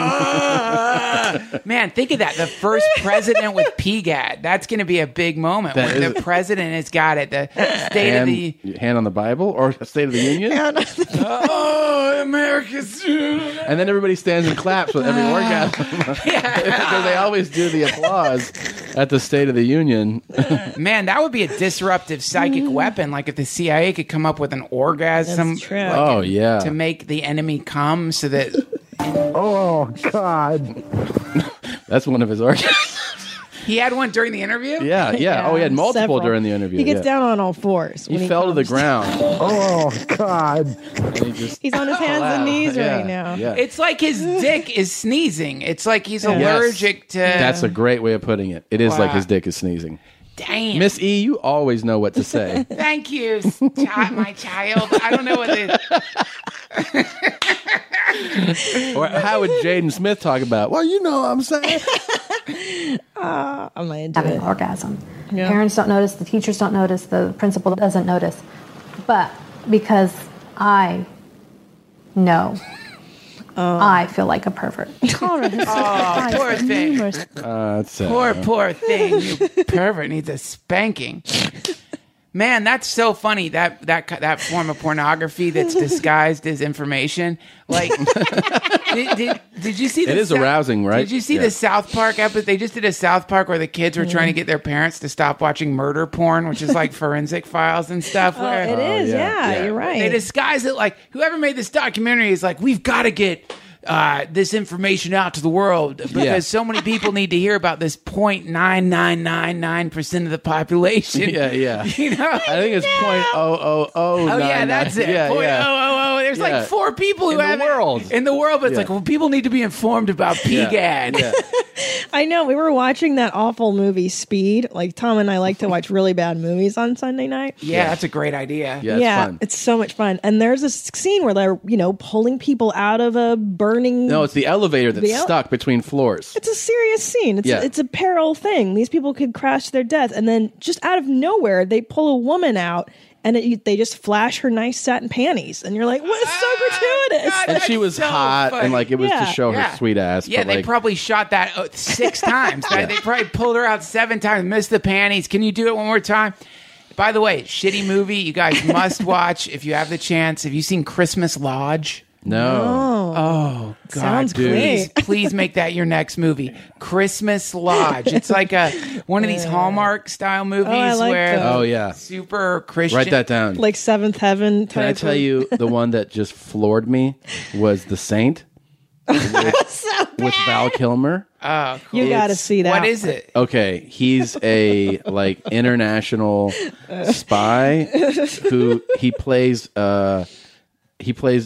will do different disguises and accents, and he's named, and every time he plays a certain spy character, it's named after a saint, like, so it's like a saint of this. Hence the saint, but like right. he'll be like sitting in the mirror and he'll be like, yes, my name is Boris. Boris, yes. And then it's like he's out and he's interacting with people as Boris. And then the next flight he's on, you see him with long hair. And he's like, hello, my name is Jorge, and I am a Spanish guy. It's all the same accent, great. though. His Jorge and his Boris are identical. Crazy. Oh, that's awesome. Yeah, it's all the same shit. I just like to picture how seriously he took himself in the film. Like, I imagine that they're like, guys, Val's getting into Boris right now, if you don't mind. And then, because this was not taken lightly. This was serious shit. Oh, God. To me, I love thinking about when you watch a shitty scene in the movie. I love thinking about the crew and everyone standing around who are all mutually hypnotized into believing it's good. Oh, yeah. Because their life's riding on it. Oh, yeah. When it's over, they're all like, oh, wonderful, Jesus. wonderful. We're going to make The Saint Part 2 next week for sure. Oh, God, it's so sad. Man. This one's particularly bad. It's really like, and you remember too that like, Val Kilmer was like a huge star, and then there was kind of a weird, change in his career, like in the types of films he was doing. Yeah. And then he kind of went, I don't know if he's back to make, but like this to me felt like had to be probably one of the big turns. Have you seen his art? No. Yeah, I follow him on Twitter, and he posts his art. Like if you look up Val Kilmer's art, you can see it. He was a stone cold fox in the 80s, though. Top Gun times? Dude, when I was a little girl, I wanted him to be my boyfriend for reals. He was. Yeah, he was. He was the man. Foxy. You know about the whole Top Gun actually being about gay guys, right? Well, I don't know it. I mean, I've heard people be like, I know that it's popular among gay guys to watch, right? That it's like considered like this is like our gay soft porn, but it's about gay guys? There's a great clip of Quentin Tarantino breaking down Top Gun because he's talking about how movies are all about subversion or subterfuge, or I think he says subversion. But check it out, man. It's great for people who aren't aware of this. Top Gun is truly, when he breaks it down, there's no question that he's right. this is a movie about a guy trying to decide between being straight. Is that him talking about it in a movie or an interview? It's him talking about it in a movie, but it's still just play it. It's so clear. Someone actually did I think it got taken down, but they took this and did Top Gun. What's it really about? What genre does it take? What like the spine? The spine. Like one sentence. Like no, I don't fucking Boy Meets Girl. I don't give a shit about that. Fuck Boy Meets Girl. Fuck motorcycle movie. No, what is really being said? What's really being seen? That's what you were talking about. Because the whole idea, man, is subversion. You want subversion on a massive level. You know what one of the greatest fucking scripts ever written in the history of Hollywood is? What? Top Gun. Oh, come on. Top Gun is fucking great. What is Top Gun? You think it's a story about a bunch of fighter pilots? Yeah, it's about a bunch of guys waving their dicks around. It is a story about a man's struggle with his own homosexuality. That's it. That is what Top Gun is about, man. You've got Maverick, all right? He's on the edge, man. He's right on the fucking line, all right? And you've got Iceman and all his crew. Right. They're gay. They represent the gay man, right. All right? And they're saying, go the gay way. Go the gay way. He can go both ways. What about Kelly McGillis? Right? Kelly McGillis, she's heterosexuality. She's saying, no. Go the normal way. Play by the rules, go the normal way. And they're saying, no, go the gay way. Be the gay way. Go for the gay way. Right? That is what's going on throughout that whole movie. What is this party? Who are these people? They make me sick. What is that? Who are you? Who are you? Who the hell are you? What is he wearing? It's some kind of like go back. dance jumpsuit, freakish little gaucho. Let's go to Spain and dance with our arms over our heads. And he goes to her house, right? All right. It looks like they're gonna have sex. You know, they're just kind of sitting back. He's taking a shower and everything. They don't have sex. He gets on the motorcycle, drives away. She's like, what the fuck? What the fuck is going on here? Next scene, you see her. She's in the elevator. She is dressed like a guy. She's got the cap on. She's got the aviator glasses. She's wearing the same jacket that the Iceman wears. She's okay. This is how I gotta get this guy. This guy's going towards the gay way. So I gotta bring him back. I gotta bring him back from the gay way. So I'm gonna do that through subterfuge. I'm gonna dress like a man. All right. That is how she approaches it. Right. Okay. But let me just ask you. I'm gonna digress for just 2 seconds here. But I met this girl Amy here. She's like floating around here and everything. Okay. Now she's Wait, it's almost over. Yeah. I saw you. Because it's important. The was last thing they say in the movie. I was asking my friend. I can't remember. The gay way. Wait till it gets to the last line. It's just a little. Yeah. Somebody is edited. But the real ending of the movie is when they fight the Migs at the end. All right, because he has passed over into the gay way. They are this gay fighting fucking force. All right, and they're beating the Russians. The gays are beating the Russians. All right, and it's over, and they fucking land. And Iceman's been trying to get Maverick the entire time. Finally, he's got him. All right, and what is the last fucking line that they have together? They're all hugging and kissing and happy with each other. And Ice comes up to Maverick and he says, "Man, you can ride my tail." And you can ride my sword fight! That's amazing. Wow. Isn't that crazy? Wow, I had no idea. That's That was amazing. genius. Yeah, everything's like that. When you realize everything's like that, everything is this on the surface appears to be this one simple thing, but underneath it, it's just pure subversion. I love that in Reservoir Dogs when Tarantino talks about like a virgin. Oh, you know, at this coos, this fuck machine. I don't remember it. You don't remember I can't that? believe I can't remember that. Oh, it's great so scene, too. fucking I love unbelievable. Reservoir Dogs. I can't believe I can't remember that. Hold on, I gotta let you. I can't let you go without. No, that. don't. Tarantino is so badass. That's somebody who's watched every single movie and deeply thought about the whole thing. Oh man, incredible! He has such a gift for writing entertaining shit too. Yeah. His dialogue's great, but his characters tend to sound alike. That's my one thing. Also, Everybody talks the same. That weird interview where he like talks black. Have you seen that? No. Well, he kind of. I think he thinks he's got a black pass. No. Have you seen the interview called Quentin Tarantino Mysteriously Tries to Act Black? No. After you play this, do we have time to play that? Yeah, sure. Okay, yeah, okay, cool. It's really Wait, can I pee though? I have to piss really bad. Oh, okay. Play the thing for Duncan. I've heard that stuff. Yeah. Well, can you text Jessica too? Oh shit, yeah. Okay. Like a virgin. Yeah. Okay. All right, you play that. I'll go piss. Okay. I'll text Jessica. Here we go. Yeah, this is great, man. This is so great. Here we go. Let me tell you what Like a Virgin's about. It's all about a girl who digs a guy with a big dick. The entire song. It's a metaphor for big dicks. No, it ain't.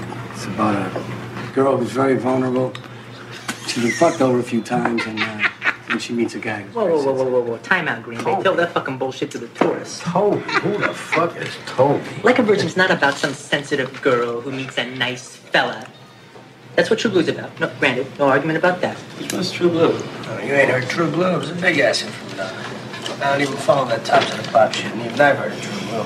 Yeah, so even say I ain't heard of it. You know, what I asked is, how's it go? Excuse me for not being the world's biggest Madonna. Personally, I can do without her. I used to like her early stuff. Borderline. When she got off into that pop don't preach phase, I tuned out. But you guys are like making me lose my train of thought here. I was saying something. What was it? Oh, Toby's that little Chinese girl. That was her last name. What's that? It's an old address book I found on a coat I haven't worn in a cool's age. What's that name? What the fuck was I talking about? So True Blue was about a guy, sensitive girl that meets a nice guy, but like a virgin with a metaphor for big dicks. Okay, let me tell you what Like a Virgin's about. It's all about this Coos, who's a regular fuck machine. I'm talking morning, day, night, afternoon. Dick. How many dicks is that? A lot. So one day, she meets this John Holmes motherfucker, and it's like, whoa, baby. I mean, this cat is like Charles Bronson in The Great Escape. He's digging tunnels. All right, now she's getting this serious dick action. And she's feeling something she ain't felt since forever. Pain. Chew? Toby Chew? It hurts. It hurts her. It shouldn't hurt. You know, her pussy should be bubbling up by now. But when this cat fucks her, it hurts. It hurts just like it did the first time. You see, the pain is reminding the fuck machine what it was once like to be a virgin. Hence, like a virgin. That's awesome. It's amazing, right? That's awesome. So true, too. That's so true. It's also an equally valid interpretation of the song. Forget that Tarantino acting like because you know what? It's like whatever. I don't know why he did that. You guys can Google search it if you want. I don't know why he decided to do that on this interview show, but he's such a badass. I don't want to end it on denigrating. Miss E says, "Why go negative?" By the way, we got a Braxton theme song made just for us. I love this. So there's new lyrics to it. I'm if so you guys want to excited. hear it, Yeah. here it is. We are your mommies and you're our jeans. We keep them up high so everybody sees. Tommy, Tina, Theo, Top Dog, and P.O.P. will teach you a thing or two. Your mom's house family values. All right, Hey, you guys have great fans, man. You guys have awesome fans. You do. This beautiful painting that you have. Yep. Look at all this. This is people fan, are fan. writing songs for you. This is you the guys best. deserve it too. You're the best. such cool people. Oh, we love you, You're wonderful humans. It's so nice to hang out here. Well, we're far more hateful than you. I feel like you're a beacon of love and positivity. God, I'm a cunt. I'm an asshole. I'm just trying to man, please. No, I am. Oh God. You have no idea. What do you hate secretly? Tell us what do you most hateful? No, come on. You Give don't us the hate truth. Jaden Smith. You No, found love in that. Oh God, everything. Literally, if I'm if I have the wrong lens in front of my subjective universe, everything just seems like a seething pile of fraudulent mediocrity people, terrified humans desperately trying to escape the inevitable death that waits for all of them, everyone plunging into the infinite void, pretending that's not going to happen and putting up a pathetic, awful show of having a personality as a desperate escape hatch to not blend in with the universe, and all of us are cowards and the whole thing's a big fraud machine. And so I'll look at, but really all I'm thinking about is the way I hate myself. Yeah. What I just said is me talking about myself. Yeah. So, because that's what you do. Is you're like, so really, and once you start realizing, oh shit, it's not that I think the universe is a place where everyone's behaving like a fraud. It's like, oh, I'm the terrified fraud. I'm a shit dick. So that's what you have to deal with. So that's the root of my neurosis and shittiness, and it just comes out in stupid ways where, I think it's a very subtle thing that happens where you're just like, what is this? I was just talking to my girlfriend and someone was calling. I'm like, let's see what this idiot has to say. It just popped out. It popped out. Why would I say it was a friend of mine calling? But it's like, why am I using that language? Yeah, it's interesting that happens. But it's always, I think the answer to that's always that it's not the idiot. calling you. It's you. It's It's always you. It's just it's just like to get back to the idea of like wiping your asshole and how Yeah. important that is and the muskiness of that. your asshole. In the same way, you've got, if like you don't deal with the crusted karmic fecal matter surrounding your love nature, then everything that you perceive in the world is going to be tainted with shit. It's so great, man. That's a really great way of putting that. I'm actually so excited to see what you're going to do next. I really feel like I feel like you could write books. Wouldn't it be great if Duncan got a sitcom? Like Never gonna happen. No, but NBC. It'd be so But funny. I don't want Duncan to have a sitcom. I No, want Duncan. I don't either. I want to go like somewhere where there's a cliff and a beach and see Duncan in front of like I don't know how many people, just enlightening them. Here's what's wild. Oh, psychic master of the universe. In 2 weeks, I'm going to Hawaii to a Ram Dass retreat, which sits on a cliff by the beach. And they're for whatever reason they're letting me do a podcast for the retreat with Ram Dass. So you just You're gonna do one with Ram Dass? I already did one with Ram Dass. I don't know for sure that he's going to show up, but if not with him, it'll be with oh shit, man. You know what you guys should do? I've been doing these podcasts with Jack Kornfield, who's this Buddhist teacher who's just an amazing human. I did one with him, and I had Natasha do one with him, and Pete Holmes did one with him. But it's like getting comedians, because we're all kind of neurotic, freaked out people, to sit and talk to somebody who's been actively practicing Buddhism for their entire life, who's literally spent, like, once he was telling us how he spent a year not talking. Oh my God. A year. A year. He didn't talk for a year. A year. Think about that. He didn't talk for a fucking year. Yeah. But the guy just radiates this beautiful energy. And anyway, he comes into town to do these. You guys should be the guests on the show. I would love to. Oh, are you kidding me? It'd be so cool to watch you guys interact and chat. Would love. So cool. But yeah, I would love to do that. Cool. But there's so much. So cool, Duncan. That's so your lane, so rad, dude. Man. Oh my god, you're gonna do so many great things. It's really cool. Thanks, man. Thank you very much. Awesome. Very cool. Thank you. We want to remind our listeners, you can always go to yourmomshousepodcast.com to view all the clips. People always ask for the clips from the audio files, and it keeps growing. The library keeps growing. All the clips are there. The what? The library, excuse me, keeps growing. There's new stuff in the store. If you're looking to get some Christmas gifts, there's a new shirt that's there. Cops are all bald and shit. That's Cops Are Bald, and they have there's a ton of other things there, and of course our Amazon banner. And we have shirt looks. I'm sorry to interrupt, but that shirt is badass. Oh, I saw your Cops Are. I thought it said Cops Are Bad though. No, Cops Are Bald. I got to get my vision's fucked up, because I remember like thinking like, man, they're really. I didn't realize they were like pissed at cops. No. But the shirt looks great. The design is awesome. Thanks, man. Yeah. That's Estoy merchandise. They do great work, and the Theo 24/7 shirt is there. The new mug. Don't forget a Bristol Stool Chart mug. Also, check Duncan Trussell out next week on my show. That's deep, bro. We get even crazier. DuncanTrussell.com. He has a couple. Duncan Trussell Family Hour. Yes. Duncan Trussell Family Hour is the podcast, but he'll be in Houston the 24th and 25th of January. Other Austin and Dallas, but those dates aren't up yet. But I'll have those dates up on at my website. Fantastic. And I think that's. I mean, you'll be doing that truffle thing, right? The truffle act will be there. Oh yeah, man! I'm gonna. It's a new thing I've added, but I'm gonna jerk off a pig. Yeah, that's really cool. Wow. I mean, if that's neat. I can't. That's worth. If you don't get a sitcom off of that, I don't know. Well, I think that's worth. Oh, thank you so much. That's a chip.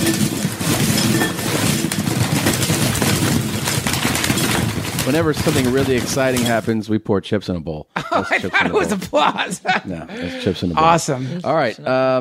Anything else, Jeans? No. Thanks for being here, Duncan. Thanks for having me. You're the best, dude. You guys are the best. Thank you very much. I've been smoking like a motherfucker, man.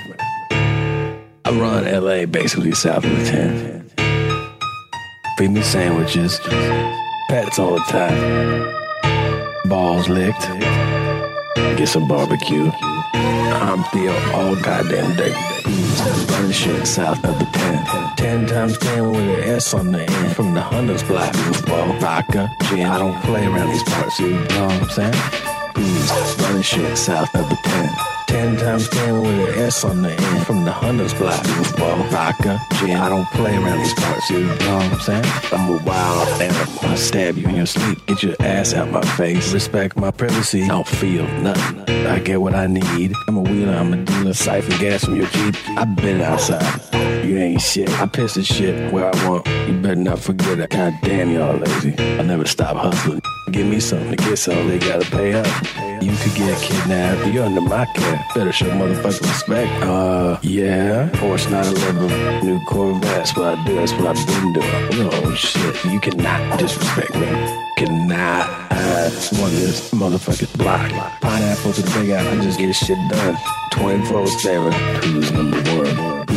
Running shit south of the pen. 10 times 10 with an S on the end. From the Hunter's block. Well, vodka, gin. I don't play around these parts, you know what I'm saying? Running shit south of the pen. 10 times 10 with an S on the end. From the Hunter's block. Well, vodka, gin. I don't play around these parts, you know what I'm saying? You act like I didn't live outside for 3 years. I live outside. Called stepping up the game. Yo, when the fuck are we going back to the dog park? I have peoples. Chihuahua, Goofy Gert, Labradors. I'm Theo all goddamn day. God damn, that nigga nice!